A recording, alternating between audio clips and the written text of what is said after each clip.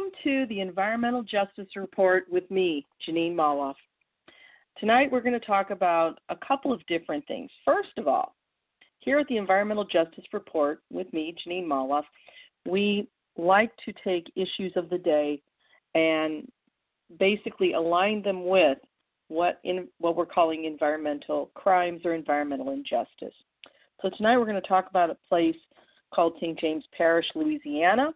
It's also known as Cancer Alley, and it has an abnormally epidemic rate of cancer along the region and just coincides to have massive industrial pollution. There's been zero accountability for the public, and the fact that St. James Parish is predominantly a community of color only makes the matters worse.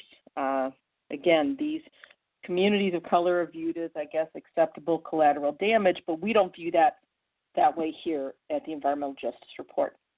And then we're going to talk about something called ISDS, which is a legal contrivance created by what I call the multinational trade agreement industry.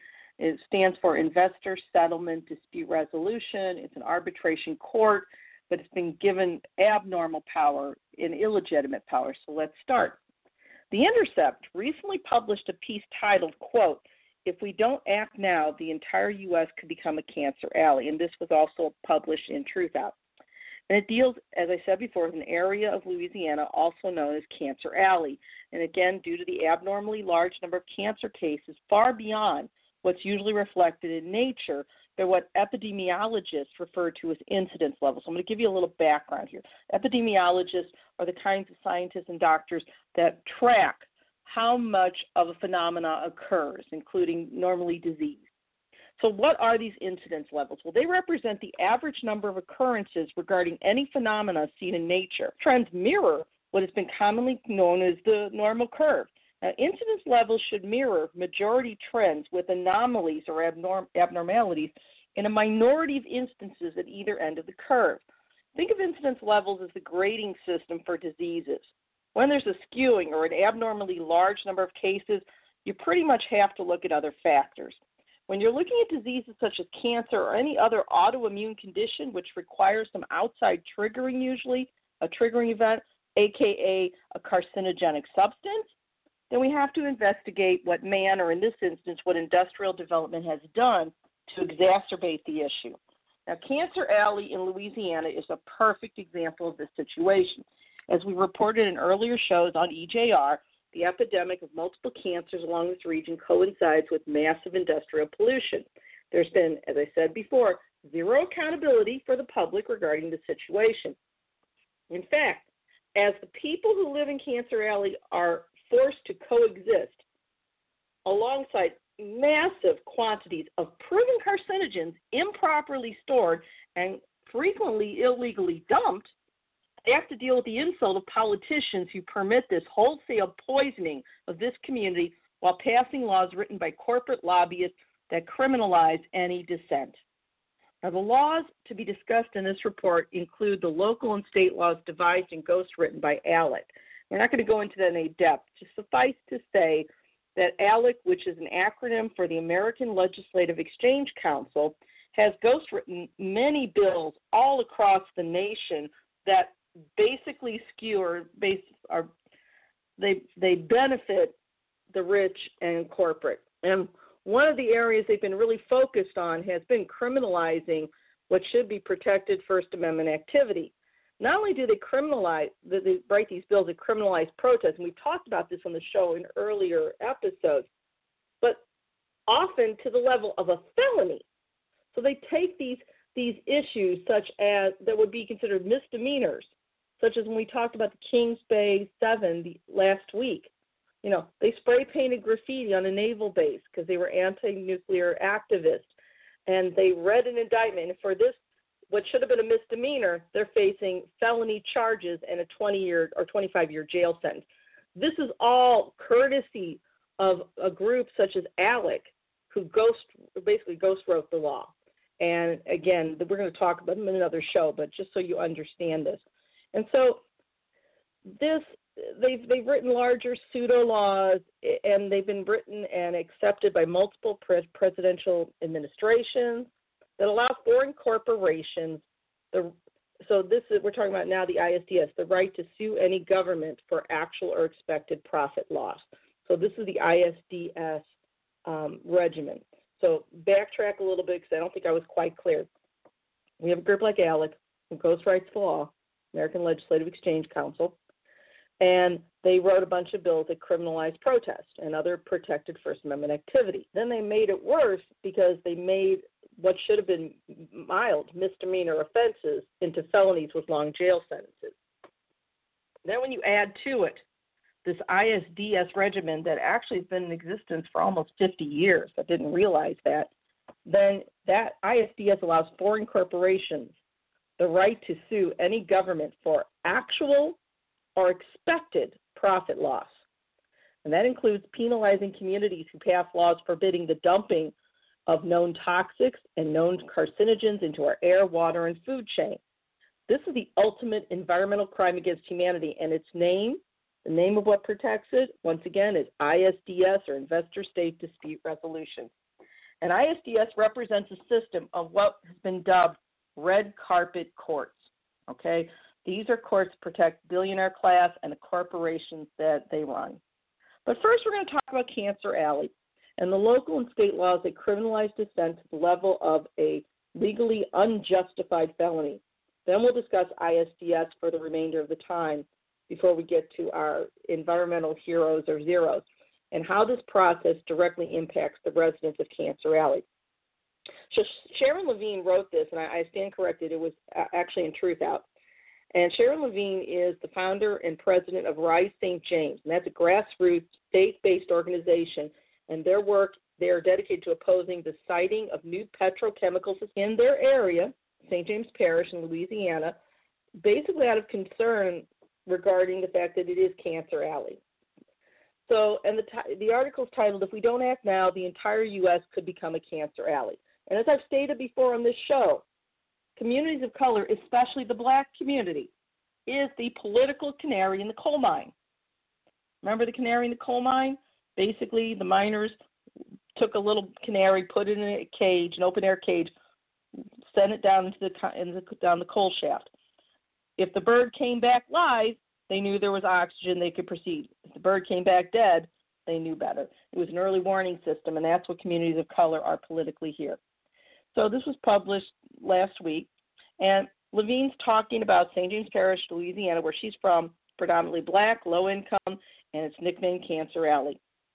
And the fact is there's a new plastics complex, and it wants to build more. Okay, St. James Parish is home to, I think it's 40 petrochemical and plastics. Quite a few plants there. And they do, according to ProPublica, they have the country's highest concentration of chemical plants and refineries. I stand corrected. In fact, presidential nominee Joe Biden in this article did mention St. James Parish in his clean energy speech. They have the highest cancer rates, and this is according to, it's been documented. They have the worst, according to Sierra Club, they have the worst particulate pollution and one of the highest mortality rates per capita from COVID. And this line is really very telling. I wish I had written as Sharon Levine said it so succinctly and so powerfully. Quote, "For those of us living here, it's not just Cancer Alley, it's death row," end quote. And she's right. So the standout rates of illness and death has been going on for 40 years now. Now, there's a foreign company, Taiwan-based Formosa Plastics Company, which ironically we've mentioned on a previous show. They were able to start with a grant from the U.S. government back 40-something years ago. And they want to, they have a new project, and they want to build, they call it the Sunshine Project. At least they have a sense of humor or irony, I don't know which. And it's going to be a giant 9.4 billion 14-plant complex, the New York Daily News. And it would be one of the largest plastic plants in the world on 2,500 acres in St. James Parish. Keep in mind, according to Bloomberg, This new project was considered too polluting to be housed in their home of Taiwan, where they're from. That says a lot right there. Now, this is also the Nurdles company, all right?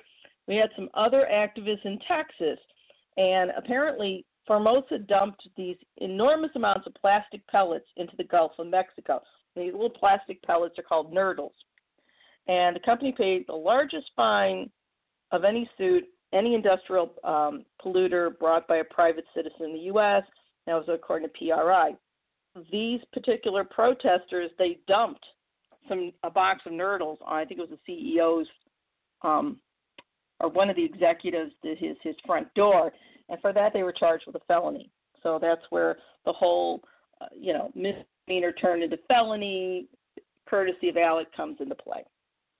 Okay, and this plant would not only more than double the area's heavy toxic air pollution, according to Smog Blog, but it would also more than triple exposure, according to ProPublica, to cancer-causing chemicals. And according to Earth Justice, it would emit more ethylene oxide, which is also a carcinogen, than anywhere else in the U.S. And it would discharge more waste into the St. James Canal and the Mississippi River. The Formosa project is part of a larger push to expand plastics. You have to remember something. Plastics, a lot of people don't realize this, are actually petroleum-based. That's what they're actually made from. And as demand for fossil fuel falls in other areas, the industry is hoping to make up their profits by pushing plastics. And they do cover up the truth. Okay, there's a documentary film called The Story of Plastic, and where this guy named Ronnie Hambrick worked at the Formosa Plastics plant in Texas. He quoted saying, quote, I worked 25 years at the plant as a supervisor, but I had to get out of there because I got tired of the bull crap, lying for them, because that's all you do out there at that plant is lie, end quote. End quote. Plastics execs are also using COVID as an excuse to increase production, and it's a pack of lies. And this was according to Newsweek. They were claiming that here in the U.S., we have more need for single-use plastic to ensure that, they have whatever equipment they need during COVID.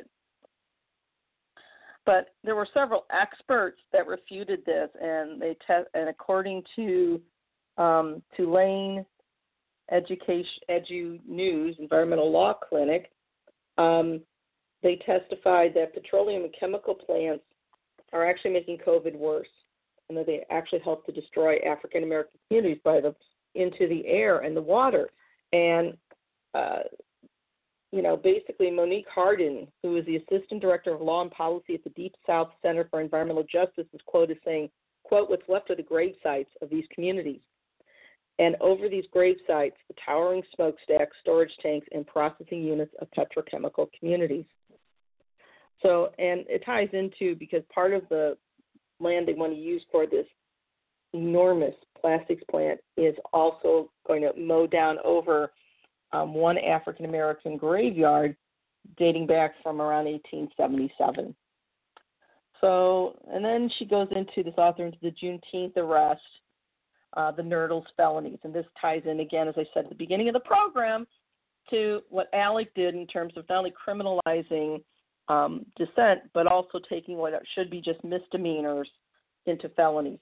So on Juneteenth, which is the day that, commemorates emancipation from slavery here, members of Rise St. James, they wanted to honor their ancestors, but there were two activists, according to Earth Justice, from the community group called Louisiana Bucket Brigade, and Formosa and local officials charged these two individuals with terrorizing.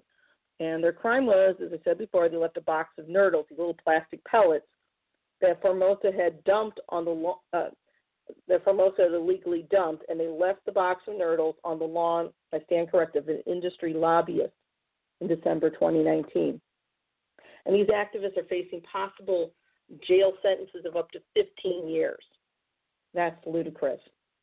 So she goes on with this article, and she points out the fact that the fight in Cancer Alley is really the whole country's fight. The plastic industry plans for more plants, and Trump's EPA has collaborated with this mass poisoning.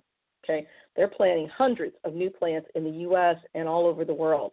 And the Trump administration rolled back protections, according to, the Hill. The Hill policy. They rolled back protections and any disclosure requirements in the NEPA agreement, and that was really their idea is just to cover things up so it's harder to fight. If you don't know what's there, it's hard to, try and fight it. So their cancer rates are among the highest in the country, and, Sharon Levine has really done a great public service writing this. So, God bless her, and she's right. For them, it is death row, and it could be for all of us if we don't stop this. So now I'm going to reference another report, and I know there's another report called Polluter's Paradise that was pushed by ProPublica, but there's an earlier report dating back to 2015 that's also called Polluter's Paradise, and it's a report by the Transnational Institute, and it deals with those same multilateral trade agreements. Formosa is going to probably win because they're going to eventually just set aside the law by taking this challenge to this tribunal through ISDS because the U.S. signed trade treaties. So ISDS, and this is how both the Democrats and Republicans from multiple administrations cooperated with this unilateral surrender of our human rights to what I'll call corporate carpetbaggers. So the Transnational Institute, or TNI, in conjunction with Corporate Europe Observatory, or CEO, produces paper titled Polluter's Paradise. Okay? And from the Transnational Institute, or TNI, long read section. So there was an article published by Alexander Bonder and Gitos Mast in 2019 entitled, As the World Meets to Discuss ISDS, Many Fear Meaningless Reforms. Keep in mind, ISDS is a legal contrivance. All right? It was created in these multinational or multilateral trade deals. It does not reflect any true rule of law. And it allows multinational or foreign corporations to sue other governments for billions. And they can sue, they can claim that basically they lost profits. They can even sue alleging that they think they're going to lose profits and not actually have to prove any true loss. And ISDS is basically, you face an arbitration tribunal, 3 arbitration lawyers, many of whom are paid by the same industries that they allegedly judge. Okay?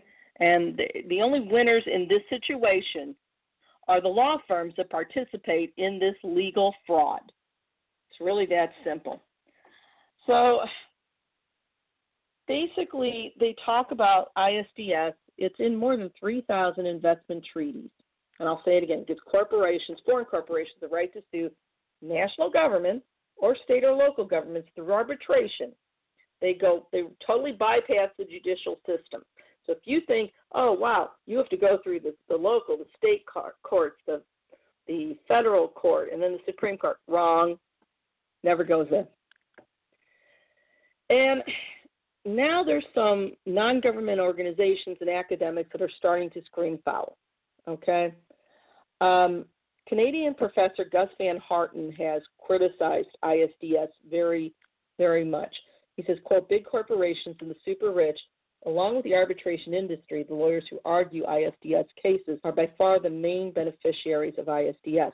The reason I'm bringing this up is because with the Formosa plant, I know what they're going to do. If the Trump administration, or let's say if Biden wins and his administration says, no, Formosa, you can't do that, they're going to go straight to one of these ISDS arbitration tribunals. That's what's going to happen. And they will be allowed to set aside the local laws in St. James Parish, the state laws in Louisiana, and the federal law here in the U.S. So there was some issue. They were trying to come up with some reform, but you can't reform something that's inherently illegitimate. But here, let's give you a little background. So former South African President Nelson Mandela, he had no idea that when he signed some earlier bilateral investment treaties with Italy, Belgium, and Luxembourg in 97-98, that those actions would somehow impede or interfere with any future anti-apartheid policy, but they did. When Mandela's successor, Thabo Mbeki, came into office, Mbeki wanted to deal with the economic disparity between blacks and whites in South Africa. Now, Mbeki was drafting new mining legislation, and the idea was to revise previous concessions given to mining companies and then to guarantee that 26% of mining shares in those companies would be black-owned. There were black shareholders. And the law was to apply to all companies. It didn't matter what the country of origin was. However, 4 mining companies protested, and they said, they brought into the argument idea, look, we signed these treaties, and they have ISDS clauses. So according to South African lawyer Jason Brickhill, and this was as published in The Guardian, South Africa had enacted the treaties at the time with no real understanding of what these clauses contain. Again, ISDS, Investor-State Dispute Settlement. Okay, it's been around. It first appeared in 1968, and it was an investment treaty between Netherlands and Indonesia. The instrument, as I said, gives corporations the option to sue national governments if they find that their rights as investors are being violated. Here's what happened. Italian mining corporation Foresti has sued the South African government of Mbeki on the anti-apartheid laws. And this was in 2007, and Foresti Corporation demanded $375 million in compensation. This was according to Investment Policy Hub during this ISDS suit against South Africa, and they claimed they were due the compensation, quote, on the grounds of unlawful expropriation, end quote. And Foresti, they won, but not in court. What happened was Mbeki backed down and gave them an exception. So Foresti, and the other companies would still have to do the 26%, but Mbeki only required Foresti Corp to transfer 5% of its ownership to black shareholders, and that was reported in The Guardian as well. And after Mbeki backed down a little bit, Foresti dropped the case. So often what happens is, I've always said, you get as much justice in this world as you can afford. The people with the deepest pockets a lot of times win these cases just by waiting them out. And so there isn't quick justice. So South Africa really wants to fight for a change. And so they are right now at the forefront of all these countries that are demanding fundamental change with this whole ISDS regimen. And, you have to understand these arbitration tribunals have been referred to by Corporate Europe Observatory as red carpet courts, because they are. I mean, think about it.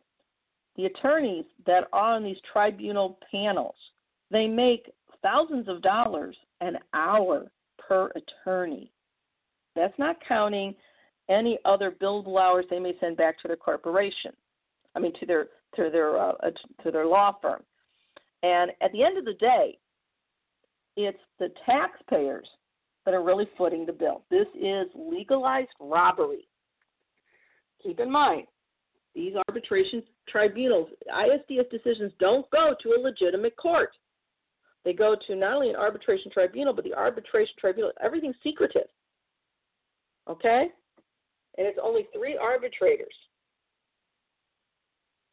So, you've got the ISDS proponents, and they're saying, like Charles Browder, he's a leading lawyer. He works a lot as an arbitrator. And Browder has claimed that, quote, ISDS guarantees that conflicts between investors and their host countries are heard in neutral forums, okay, instead of within the politicized national court system, end quote. My question to Charles Browder is, how did he prove the assumed neutrality of arbitration tribunals and the bias of legitimate courts? Aren't courts tasked with enforcing the law, and isn't the rule of law reflective of the politics of the day? So Broward keeps basically saying the same thing, and I suppose he gets away with it. The International Chamber of Commerce also is for ISDS, and this was as reported by ICC Austria. And they call it a legal safeguard that is, quote, actually vital for attracting investment. Okay. Well, why should high-priced investors receive more safeguards than the rest of us? Where in the actual rule of law does it say the rich are entitled to more safeguards, a.k.a. more privilege than the rest of us? Now, ISDS opponents see it as a one-way street, and I do too. It allows corporations to sue governments, but not vice versa. Now, this is the other part they don't tell you. These corporations, like this Taiwanese corporation Formosa, can sue the U.S. government, but the government cannot countersue. And this is one of the factors that makes this entire process even more illegitimate. Why should corporations have that right, but governments denied the same right? Where is the equal justice under the law? There isn't. So big winners in ISDS, to go a little further, are not only the wealthier corporations, but they often represent wealthier nations. And you may as well just call this colonialism 2.0, because that's what it is. And we're going to be talking more and more about ISDS and how it affects. There's several cases right now on the books, environmental justice cases that we just don't have time to deal with today. We will be dealing with it very soon, however, and I'm going to be talking about the specifics of these cases. So, but right now, just to get through this, a lot of these companies, like for instance, the Dutch have a record number. The Netherlands have a record number, like a second highest number of ISDS cases in the past decade. I think the U.S. is first. But often it says here they're not actually Dutch companies. They're basically letterbox companies. And I'm guessing just, corporate fronts. So, but again, we have these arbitration lawyers. There was quoted Theodore Posner, who's an arbitration lawyer, and Danielle Doza in 2013, quote, "We are living in the golden age of investor-state dispute settlement," end quote. And really, the only people that are really benefiting from this are the arbitration lawyers themselves and the corporations, all right? They're not neutral forums, okay? So even an investment arbitrator from the United States, George Kahali, referred to ISDS, quote, as the Wild West of international law, end quote. And that was from isdsbilaterals.org. And the article was, the Wild West, this thing's not working, the Wild West of international law and arbitration.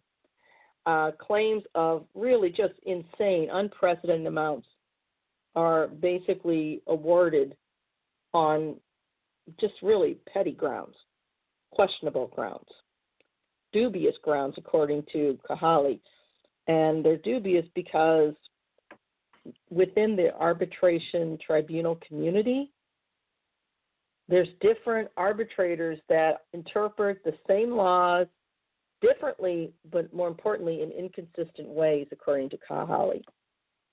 Now, there's another critic, someone I take a little more seriously, Canadian professor Gus Van Harten, and he spoke to the myriad conflicts of interest in the ISDS process itself. So on the website of the Center for International Governance Innovation, he wrote that there are, quote, myriad conflicts of interest at play within the ISDS sector, end quote. And he goes on, lawyers can serve as arbitrators, which are basically judge and jury and executioner in one case, and then they can go to the next case and act as a legal advisor to a government or a corporation. So again, you can't switch gears like that. That's a clear conflict of interest. And according to Van Harten, he says, quote, this gives them an evident interest to encourage claims in order to grow ISDS as a business. Corporate giants and the super rich, alongside the ISDS legal industry, have been the main beneficiaries of ISDS by far, end quote. And that's according to Van Harten. And, there have been countries that have pulled out of this, that get some common sense. And the host countries, the president of Ecuador, the country that has been targeted in the past by 23 ISDS cases, they basically formed an investigative committee. They looked into the net effect of investment treaties for their country, and the committee concluded, as reported by Transnational Institute, that these treaties didn't provide any benefits for Ecuador, and basically they were, quote, nothing but risk and cost. And, Ecuador didn't get any significantly higher investments from those countries where they had signed on to bilateral investment treaties, but they had been forced to pay $1.5 billion in ISDS claims, as well as an additional $156 million in legal costs. So Ecuador wisely withdrew from every one of its investment treaties, and that's what needs to happen. Other nations have also withdrawn from this den of what I'll call pseudo-legal inequity. Okay? South Africa also withdrew from a number of its ISDS treaties. India and Indonesia have done the same. And even in wealthier Western countries, the criticism is mounting. All right? And that part of it was we were made aware of an ISDS clause being included in the TTIP, and that was the trade agreement that in 2019 was pending between the EU and the U.S. In fact, there were hundreds of economists who signed an open letter to Congress, our U.S. Congress, that basically warned against the clause. And the economists called on the representatives to protect the rule of law and our nation's democratic institutions and sovereignty, end quote. And yet our politicians from both parties turned a deaf ear. This is hundreds of economists. They signed their names, still nothing. So then there was a UN commission, and it was tasked with establishing rules regarding the rules of conduct for ISDS cases called UNCITRAL, UNCITRAL. And it's an international body, the United Nations Commission on International Trade Law. Now, it was founded in 1966 as delegations from 60 UN countries. One of their responsibilities is to set up rules that determine how ISDS cases are run, how they're conducted. And in 2017, the Commission began a series and the idea was not only to list concerns, but also to come up with some possible reforms. And then the reforms were going to be accepted, hopefully, by the UN after they've been ratified by each national government. And they would apply to existing treaties. That is a big deal, because a lot of these treaties we'd still be saddled with. This has been horrible. One of the things, there's Working Group 3, and they had to actually do the talks. And their mandate was that negotiations must be government-led, quote, with high input from all governments, end quote. In other words, the working groups mandate the negotiations. They cannot be dictated to by arbitration attorneys working for corporate. And UNCITRAL did speak with quite a few ISDS lawyers. And that's because, according to this paper, those negotiations involve what they call purely technical matters. My problem with that is we're not talking about rocket science here. I can understand the need for technical complexity and complex jargon if you're dealing with new scientific concepts, new technological concepts. When you're talking about deals, the law should be transparent, not opaque, and it should be easily understood by all. And the only reason for that unnecessary complexity in the law is to obfuscate and obscure what's really there. We don't need any more of those aha moments where basically anybody's democracy is at the mercy of corporate attorneys. This has to stop. One of the reasons they did say that this has to be run by government is because, according to Australian lawyer Anthea Roberts, the worry, quote, was that arbitration practitioners would attempt to stall, thwart, or water down any reform attempts on the basis that they have a vested financial interest in maintaining the status quo, end quote. That's why they wanted this to be government-led. So the discontent, though, on ISDS isn't shared by everybody. There's a lot of southern countries, basically from South America, Central America, Africa, they're tired of colonialism 2.0, and I can't say I blame them. Multiple countries in the north, they like it because they benefit from it, so they're just offering, why don't we just modernize this illegitimate regimen in the first place? No, it's got to go. So once again, the EU is one of the groups that wants to try and save this a little bit. Now, one of the plans for improvement by this committee was a permanent international investment court, kind of similar to the ICC in The Hague. And Europe has proposed this quite a few times with support from Canada. And the court would have a permanent pool of arbitrators that they would keep. And that would replace the arbitration tribunals that we now see in ISDS proceedings. I'm assuming that would take out some of the profit motive, but we don't really know that. And then hopefully this would basically deter any conflict of interest between arbitrators and make them more impartial. I'm really not that optimistic about that. I just don't buy it. Van Harten says, yes, it would be an improvement, but he said, quote, however, it could go badly wrong if it ends up institutionalizing ISDS without addressing the key flaws, end quote. And Van Harten's concerns are also shared by the ITUC, and that's the world's largest trade union federation. And they issued a statement saying, quote, we cannot support a reform that would end up entrenching this parallel system of justice reserved only for foreign investors, end quote. And I agree with them. Okay.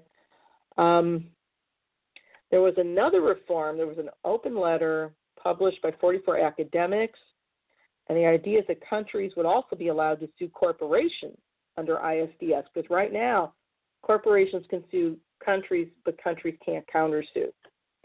And these academics also wanted to give third parties, and they listed victims of environmental damage and human rights violations by corporations the right to be heard in those ISDS cases. Because right now, they can set aside any law, whether it's environmental law, whether it's human rights law. Okay? A genocide may have occurred. Guess what? ISDS arbitration panels can set aside that anti-genocide law. Seriously, that's what we're dealing with here. There's more, but I think we're going to basically whole debate, though, still been dominated by one major stakeholder, the ISDS lawyers. Okay?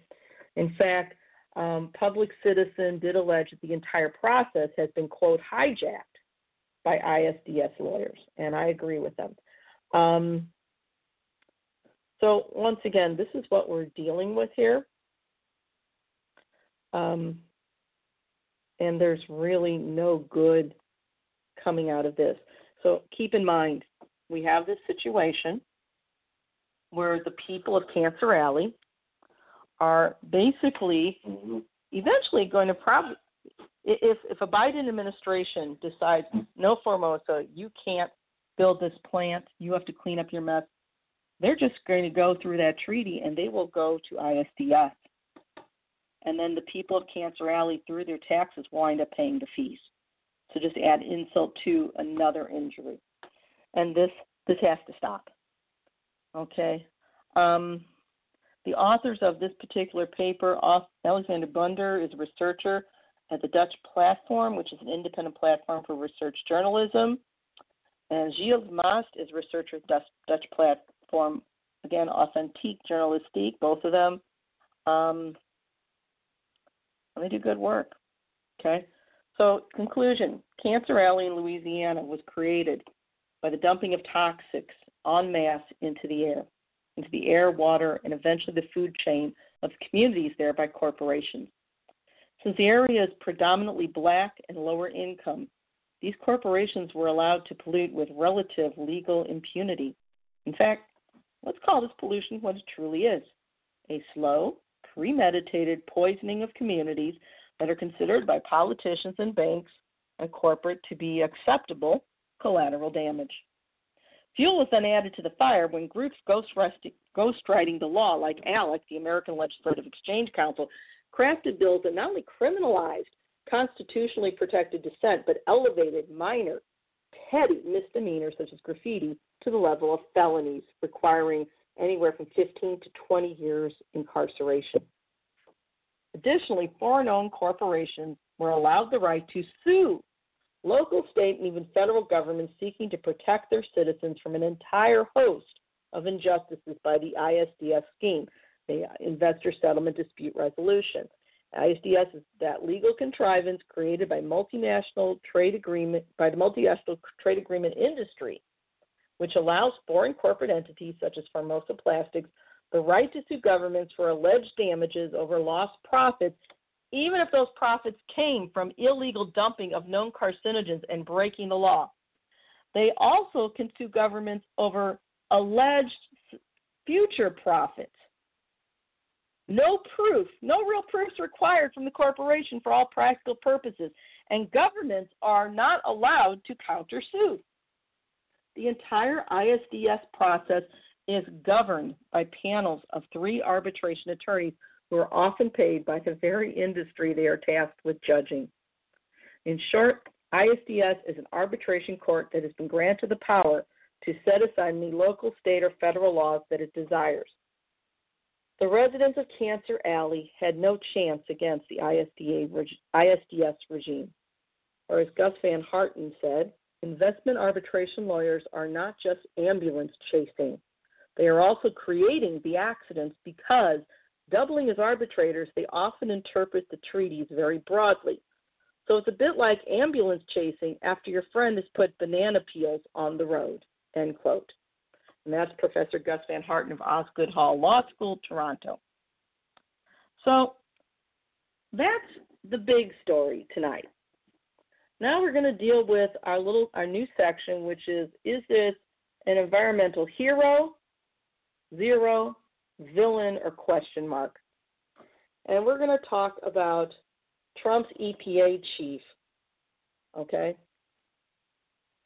and Andrew Wheeler. And this is a story I saw on DeSmog blog titled "Clearing the PR Pollution That Clouds Climate Science." We know the Trump administration despises any sort of science, but especially climate change. All right, they have no use for it. And really, the idea of global warming, I've maintained we have to stop calling it that. That may be scientifically correct, but it doesn't really. The average person just doesn't understand. We need to call it what it is: global climate devastation, because that's what it is. So, Trump EPA chief lays out vision for agency critics. Agency critics warn would create apocalyptic, devastated planet. And it was on DeSmog blog, I stand corrected, but it was actually first published on Common Dreams by Andrea Germanos. Okay, so I can admit when I made a mistake.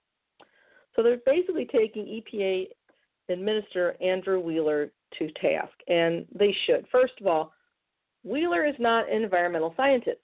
He's not a scientist of any type. You could argue he is not qualified to hold the position he has.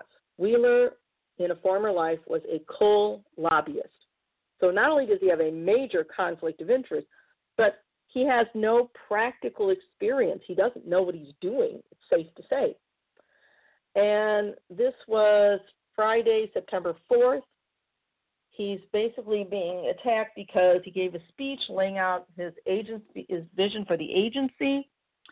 And he did this speech at the Nixon Library in Southern California. And that commemorated the 50th anniversary of the EPA. And for some of you that don't realize, think that Richard Nixon, of all people, the EPA actually was established by the Nixon administration. So as bad as Nixon was, he did one or two things that were not bad. So the speech, Wheeler basically condemned any state efforts to push renewable energy over fossil fuels. He also basically disavowed any attempts to block new gas infrastructure projects. Keep in mind, he was a former coal lobbyist. What do lobbyists do for a living? They take money from corporate interests to push what corporate wants. You know, what you could say theoretically is that a lobbyist is a political whore. Would not be inaccurate at all. So the EPA chief was quoted saying, quote, members of former administrations and progressives in Congress have elevated single-issue advocacy, in many cases focused just on climate change, to virtue signal to foreign capitals over the interests of communities within their own country, end quote. He goes on to say, quote, communities that deal with the worst pollution in this country and tend to be low-income and minority face multiple environmental problems that need solving, end quote. And then he talked about Trump's alleged opportunity zones plan, which multiple experts, according to New York Times, basically said it's just a giveaway to the rich. It's not an environmental justice remedy at all. It's just another giveaway, more graft. And I believe it. Okay, Wheeler's no friend to the environment at all. And so Wheeler then said, quote, it was very disappointing to see governors on the East Coast, such as New York Governor Cuomo, unilaterally block pipelines that would take natural gas from Pennsylvania to New York and New England. He went on to say, we helped President Trump successfully implement the new NEPA regulations with the goal of reviewing federal permits within 2 years, end quote. Except for one thing. The Trump administration attacked NEPA. NEPA is the bedrock of all environmental law here in the U.S. Excuse me. So then Wheeler went on to say he pushed this idea of, quote, a proposed rule that would remove onerous and expensive regulation of gene-edited plant protectants. And he went on to talk about the administration's science transparency rules. That's funny. And referring to what critics have called the secret science rule.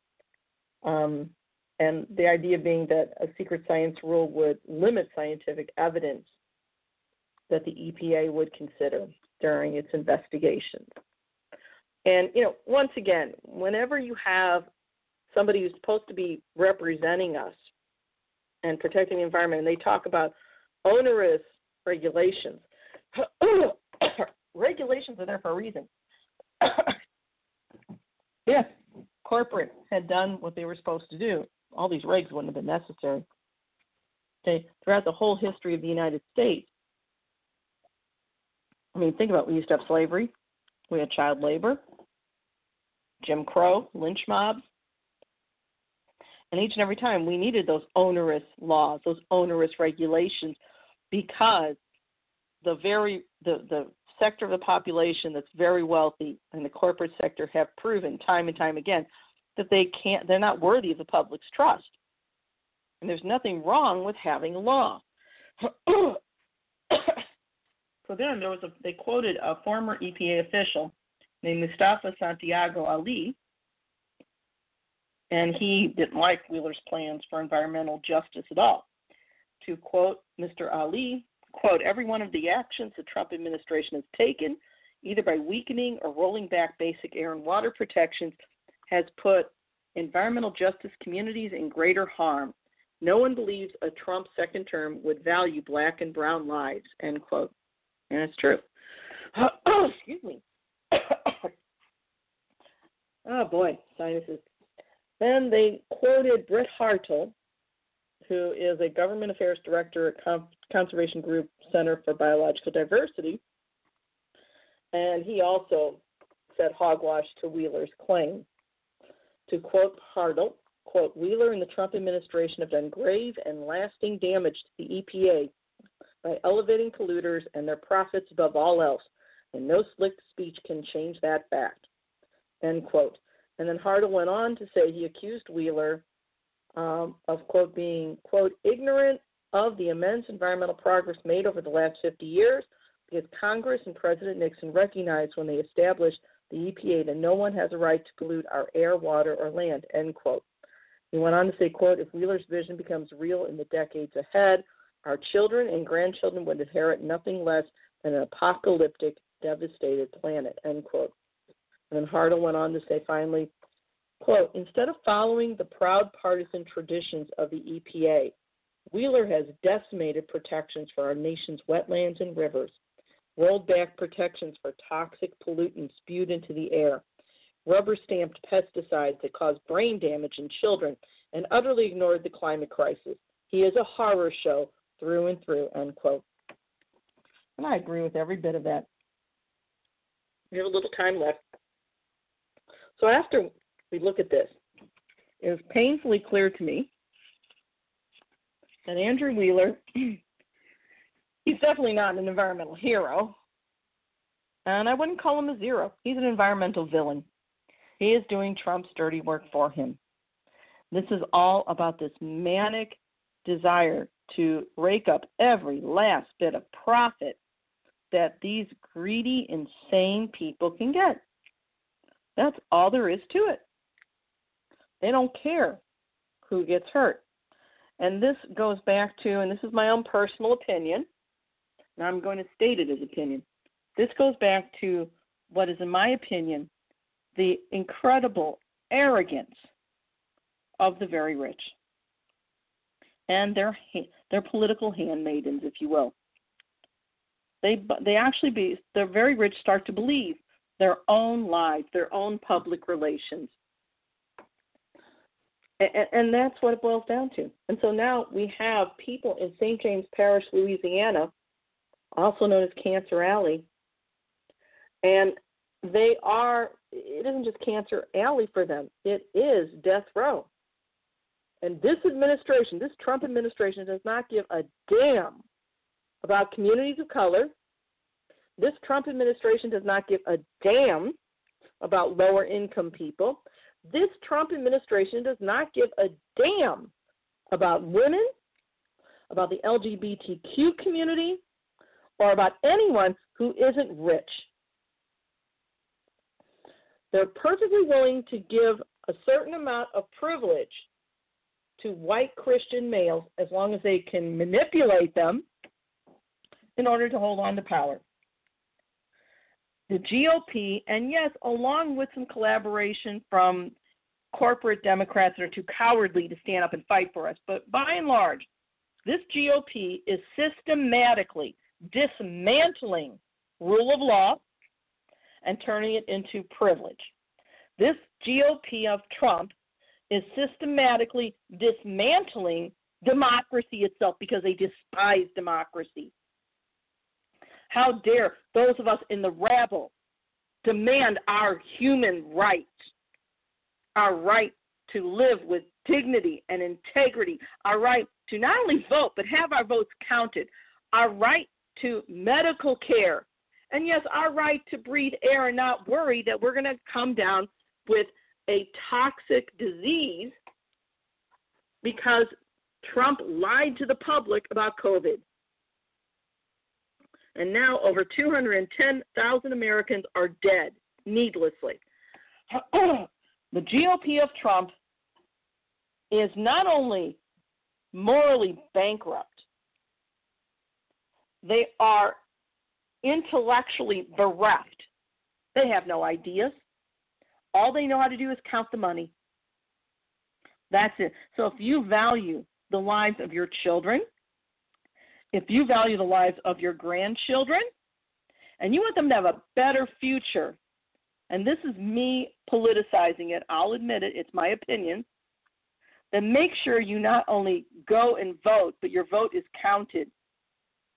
And don't go away until your vote is counted. And make sure that we vote out of office, that we get rid of that neo-Nazi white supremacist once and for all and make him stand trial for his multiple crimes against humanity. And that includes Andrew Wheeler and the way they totally dismantled environmental law in this country. This is not a practice run. You know, too many studies have said we have till 2030 to get this together. Otherwise, the devastation will be totally irreversible. Now, I know there are people that become very frightened and they want to stick their head in the sand. That won't protect your kids or grandkids. That won't protect your friends, other loved ones. The adults have not been running the show, and it's time that we did. Stand up. We need to find, however we find our inner strength, and we need to start working together and helping each other. Disregard what the GOP of Trump has to say. Don't even engage those morons. And that means pushing for real environmental laws. That means getting rid of ISDS. That means pushing Trump out of office. That means demanding fairness in our legal system and fairness and justice for these people, especially in places like St. James Parish, because they've been damaged beyond belief.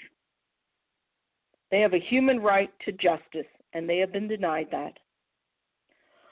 So with those lasting thoughts, we have a few minutes left. I'm going to end this program, and we will be talking more about ISDS and specific environmental cases. When you hear these cases, if your hair isn't already white like mine is, it will turn it white because the injustice is beyond belief.